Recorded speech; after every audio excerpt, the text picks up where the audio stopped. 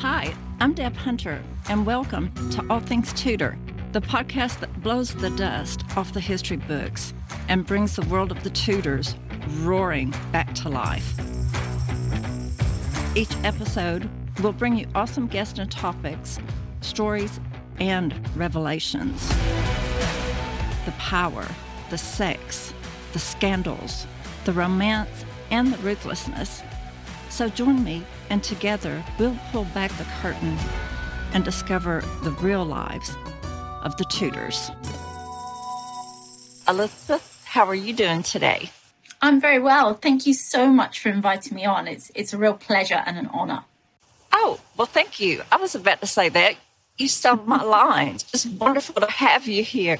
And I'm so excited to talk to you. Your career is brilliant. I believe I have every single one of your books. Let's just get right into it. What led to your studies into the Tudors? What drives your love of history and Tudor history especially?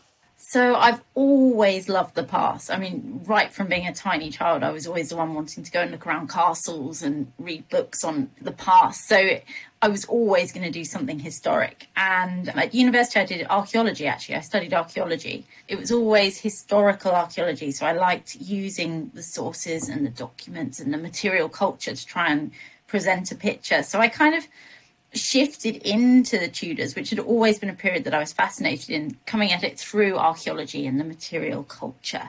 But it's just such a fabulous period. There are so many big characters, and it's really the first period in history that we can see a wide range of personalities, if you like. We're not just talking about the right at the top of the social scale, the king and the queen. We're talking about their court, even lower down the social scale, and we can get inside people's heads to a certain extent. So I just love it. It is a very well-documented era, isn't it? It is. So there's a lot of contemporary records that survive. They have a bit of an advantage. They're mostly in English over the medieval period, which is great news for historians. But it's also been an area that has attracted scholars working on the period for centuries, really, and because it is such a fascinating period. It is well documented, and at times it can be hard to find space, but actually there is still such a lot there that is sort of waiting to be uncovered. You just have to look for it. Was there a moment when you decided, I want to be a Tudor academic? Yeah, I mean, I think I was always looking to move into academia and also to sort of publicise my work to a wider audience as well, so to get it sort of out of just university circles. So it was always something I was interested in becoming as part of my career.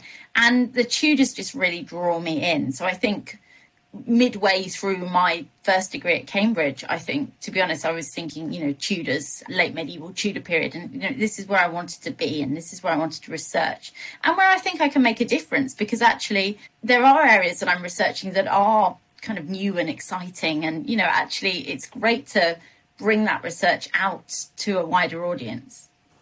Do you have a favorite personality from the Tudor era? See, this is a really difficult question, and I'm slightly changeable because actually I find so many interesting. Margaret Beaufort is a bit of a favourite of mine, and I know she's quite controversial, particularly in recent years, with sort of accusations that she's involved in the disappearance of the Princess in the Tower. But I think actually Margaret is such an important political figure, and it's so interesting to see a woman being highly political and really sort of making a change to sort of on a national level. She's also a really interesting character. She was well aware of the changes to fortune that she experienced throughout her life. I mean, she referred to fortune's wheel affecting her. And she's actually, although she has quite a severe reputation, she was actually loved by most of the people that knew her, which I think is something that isn't always brought out when we think about Margaret. We think of her as very sort of severe. But actually, I'm really fond of Margaret Beaufort.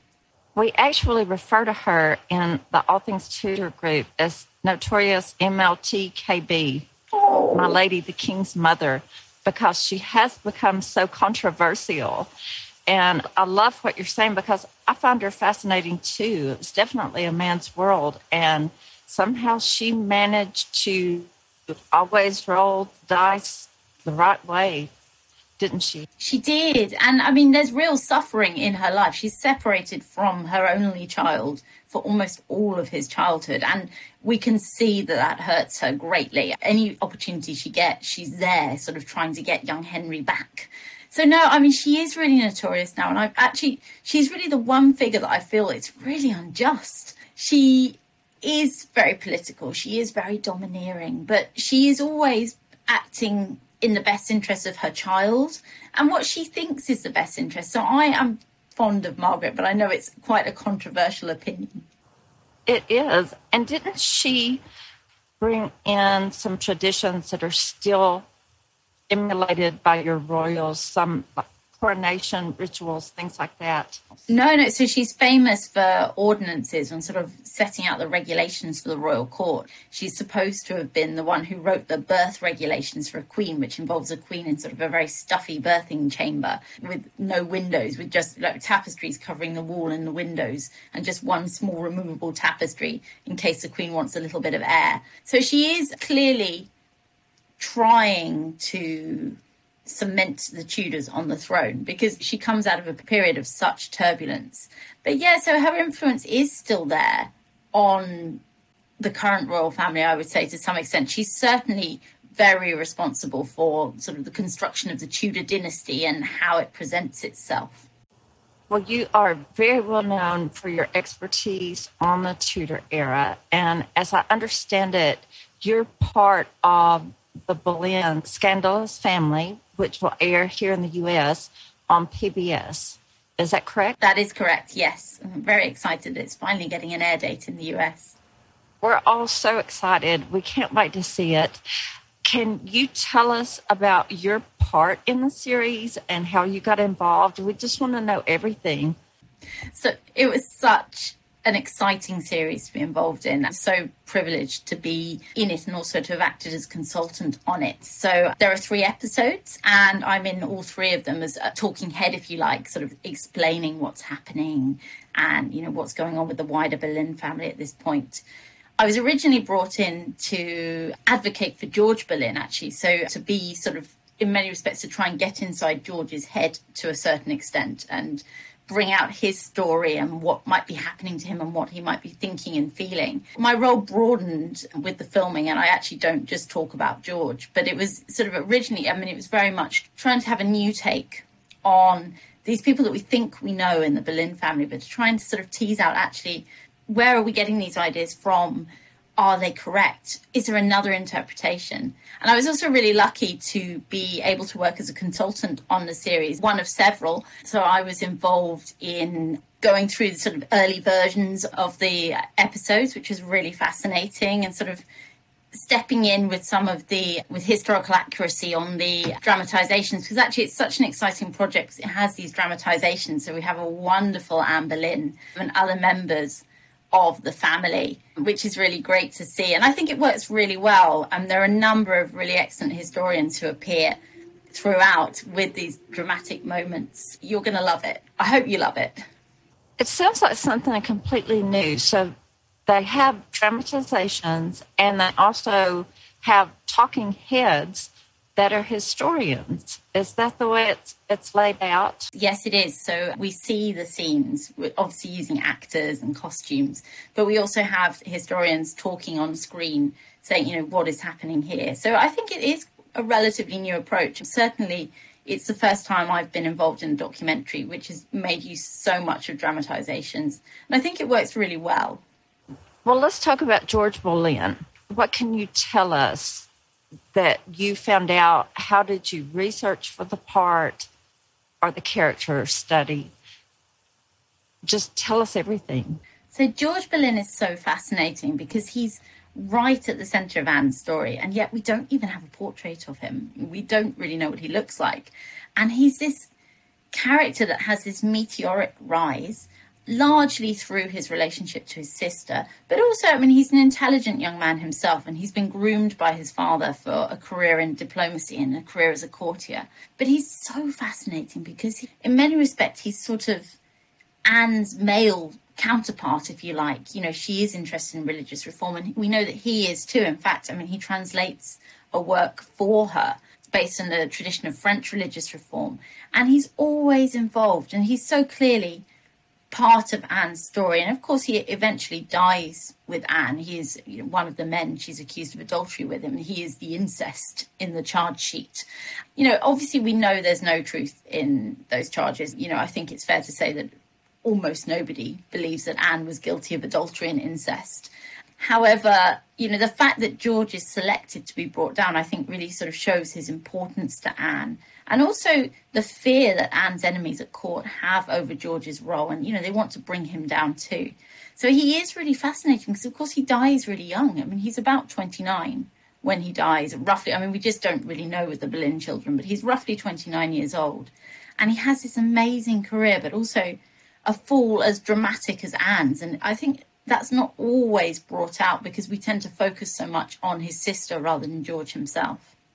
Quick question about George, because I don't know that much about him. Was he educated in the European courts the way his sisters were?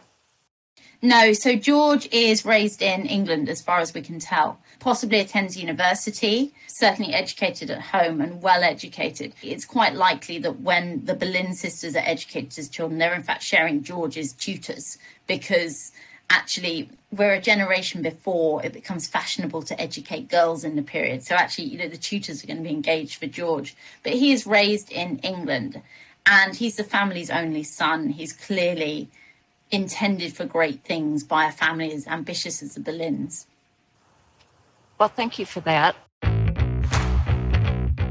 The Boleyns, a scandalous family, an epic tale of hubris and ambition. They're all here. Thomas Boleyn and his 3 children, Mary, Anne and George. Elizabeth I also makes an appearance. The show premieres on PBS on Sundays, August 28th, September 4 and September 11th. Also available on the PBS video app. Special thanks go to Georgia Public Broadcasting for their support of all things Tudor. What about his marriage? Let's talk about his wife and her role in this. How did she stand by and watch her husband be accused of incest with the Queen? So Jane Parker, Lady Rochford, who is George's wife, is, I would say to a large extent, another Tudor woman that's actually quite maligned. And again, she's so unpopular. It's a difficult one to stand out against. I don't want to look like I'm just coming in and saying, no, everyone's maligned. But I do think Lady Rochford, there is something to be said for reevaluating her. She is George's wife. She has very, very strong court connections. Her father is Henry Parker, Lord Morley, and he has served Margaret Beaufort in his youth. He knows everyone at court. It's a really good marriage for George. Her father certainly has an association with Princess Mary, which in some respects sort of puts us slightly at odds with the Boleyns, but she marries George. They don't have any children, as far as we can tell, and there's no evidence that they have children. We know that she is associated with Anne Boleyn during Anne's queenship at one stage where they conspire to try and get one of Henry's mistresses removed from court, and it backfires, and actually Jane is sent away from court instead.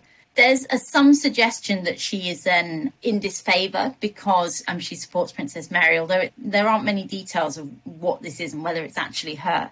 So the details we have for Jane are quite sparse. What we have suggests that she's a good wife to George. There's nothing to suggest that she does anything to participate in his fall. And I know her reputation tends to suggest that she's informing against Anne and George and that she's the source of the charges against them. And I think a lot of this is based on her subsequent role in Catherine Howard's apparent love affair with Thomas Culpeper. She is the lady in waiting who acts as a chaperone when Catherine Howard, Henry's 5th wife, is meeting with Thomas Culpeper in private. And she's executed by Henry for her role in that in 1542. So I think we sort of look on her as a bad woman to some extent. She's traditionally believed to have given evidence against George, but there's not actually any evidence for that. What we do have is she sends a message to George saying she'll try to speak to the king, and he thanks her for that when he's in the Tower. After his death, it doesn't look like she has been well paid for any information if she gives it, because actually she falls on hard times. She has to actually petition for funds. And what we do know is she seems to have always worn black after George's death. So she appears as a grieving widow, at least. And, actually Tudors rapidly remarry quite often. A woman of high status as her, she could quite easily find another husband. The fact that she doesn't remarry and she continues to present herself as a widow in black, I think actually does mean that we maybe should reevaluate their relationship and how we think about Jane. So she is another woman that I think actually gets an unfair deal, if you like. Well, you bring up some very valid points on that. Thank you. I have more questions about George. In your opinion, your educated opinion, why was he included as part of Anne's downfall? Is it the complete humiliation of incest? Did he do something to anger the king that you know of? Was there one thing or are there many things?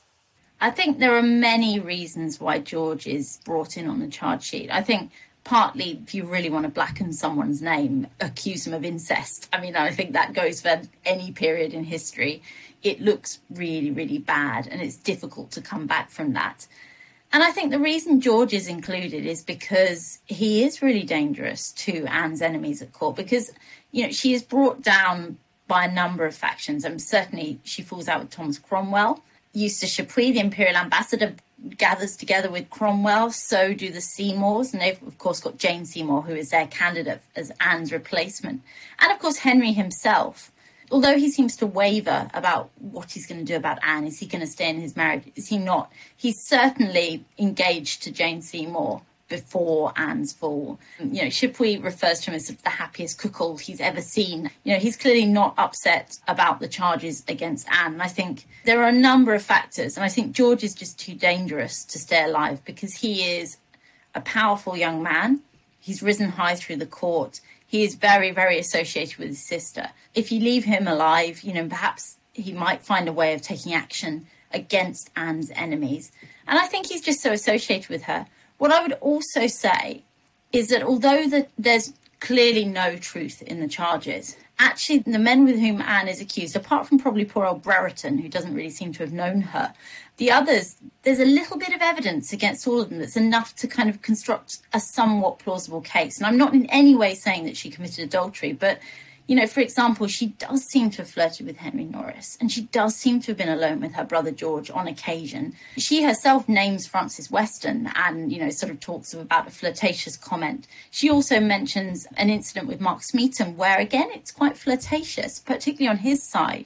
Thomas Wyatt and Sir Richard Page are also arrested, and they're not tried for adultery with Anne, which again suggests that they did need some level of evidence to bring them down. And again, it's sort of hearsay. It's just sort of flirtatious moments. It's not adultery, but it's kind of just enough to ensure that the jury are going to convict, I would say. And I think George very much falls into that category, that there's enough rope, if you like, to hang him with his behaviour with his sister. But of course, it's his sister.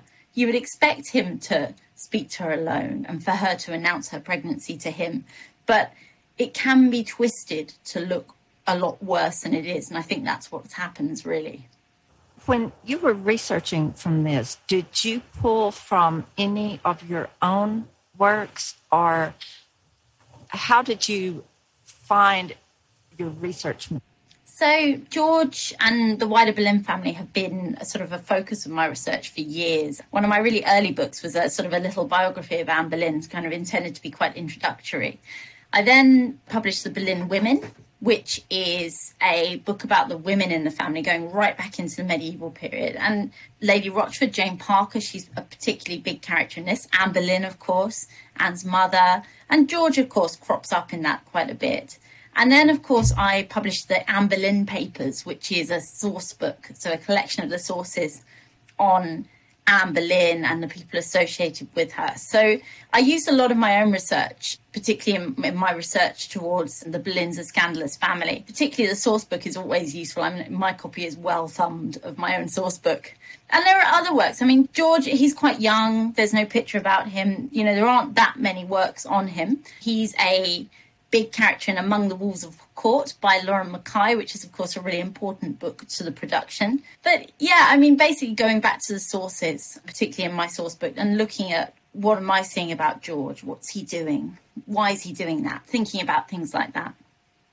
That's really fascinating. And I love hearing you talk about your own work. So please feel free to share anything, because your books are fantastic and they are good reference works, and I highly recommend them. One question, I know there was a Victorian writer that suggested that Henry had George and some of the other gentlemen arrested because it was a cover-up for a gay undercurrent at court. What do you think about that? Yeah, so there has, particularly in recent years, been the suggestion that George is gay and that he's possibly in a relationship, particularly with Mark Smeaton. I mean, he may or may not have been gay. There isn't any evidence really to sort of suggest that he is. He is referred to by Cavendish, who is a contemporary of his and knows him as being licentious. He defiles maidens, for example, but virgins. But I mean, that sort of seems to refer to women rather than men. So, no, I mean, it would be a really interesting side of his character. I don't think that there is any evidence to suggest that he is gay. Equally, you know, there's no evidence to suggest that he's not, I guess. It would be an interesting one. And it has been raised. Particularly, there is a book where there's a sort of an inscription to a mark, which is suggested to be Mark Smeaton. But again, it is pretty tenuous, to be honest, as much as I'd like to agree, because I think it would be a really interesting side to him and also to his downfall. But I think, unfortunately, there's not anything in it that has ever been found, really. Okay, thank you for that. I was just curious, your thoughts on it. Let's talk about your books. How many books have you published, Elizabeth? So I've written quite a few. I think it is 12. Of these, some of them are sort of shorter introductories and some are sort of more in-depth. I love publishing books. It's always fantastic and it's always great when you get good feedback. Less so when you get bad feedback. Well, I don't really see a lot of bad feedback on anything you've ever done.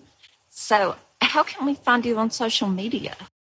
So, and it's very kind of you to say that. Yeah, so I am most often on Twitter. So that's the best place you can find me. I'm on there quite a lot. I would love it if anyone wanted to come and say hi.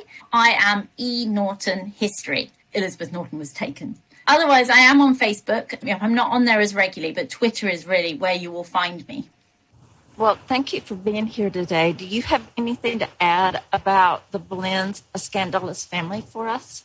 It's such a pleasure to have been invited on here today. What I would say is watch the show, and I really hope that everyone listening to this really enjoys it, because it is very much a different take, and particularly on Thomas Boleyn, it really draws on new research into Thomas, and that perhaps he's not the bad guy that we sort of tend to think of him as. So I think come to it with sort of fresh eyes, if you like, and watch the show. And with all the leading characters and all the members of the family, think, actually, let's see this sort of new perspective. And it's very much focused on the Boleyns. I mean, nobody is actually really cast as Henry in the dramatisation, so it very much focuses on the Boleyns. And I think that's such a great idea for a series. I'm so thrilled to be a part of it. Thanks for bringing that up. I'm curious to see how this goes over with Americans, because we see ambition as being a good character trait. I don't believe we see it the way the rest of the world does. So I'm curious to see if it changes a lot of people's thinkings on Thomas and George Boleyn once it airs. Yeah, I really hope so. And I mean, I don't think ambition's a bad thing either. I think it's a totally natural human character trait. And I think it is so interesting to see the Boleyns. They rise through the generations, and then you really hit Thomas and it just goes meteoric. And I think that's an important thing to stress with the Boleyns, is that it doesn't start with Anne, it starts with Thomas. And I think that's a really interesting perspective. And you're absolutely right. The theme of the show is probably ambition. You know, we're looking at ambition sort of writ large, but it's not a negative, I would say. I think there are negatives and positives, but I think the positives outweigh the negatives in the Boleyn's case. Good point. And I look forward to seeing you on there, and appreciate you for joining me today. Again, The Boleyn Scandalous Family aired on PBS in the U.S. beginning August 28th, with future shows in the series on September 4th and September 11th. So thank you, Elizabeth. And thank you all for joining us. For our listeners, thank you for making the magic happen. Please subscribe to the podcast, leave a review, and have a great day, everyone. Thanks, Elizabeth. Thank you very much for having me.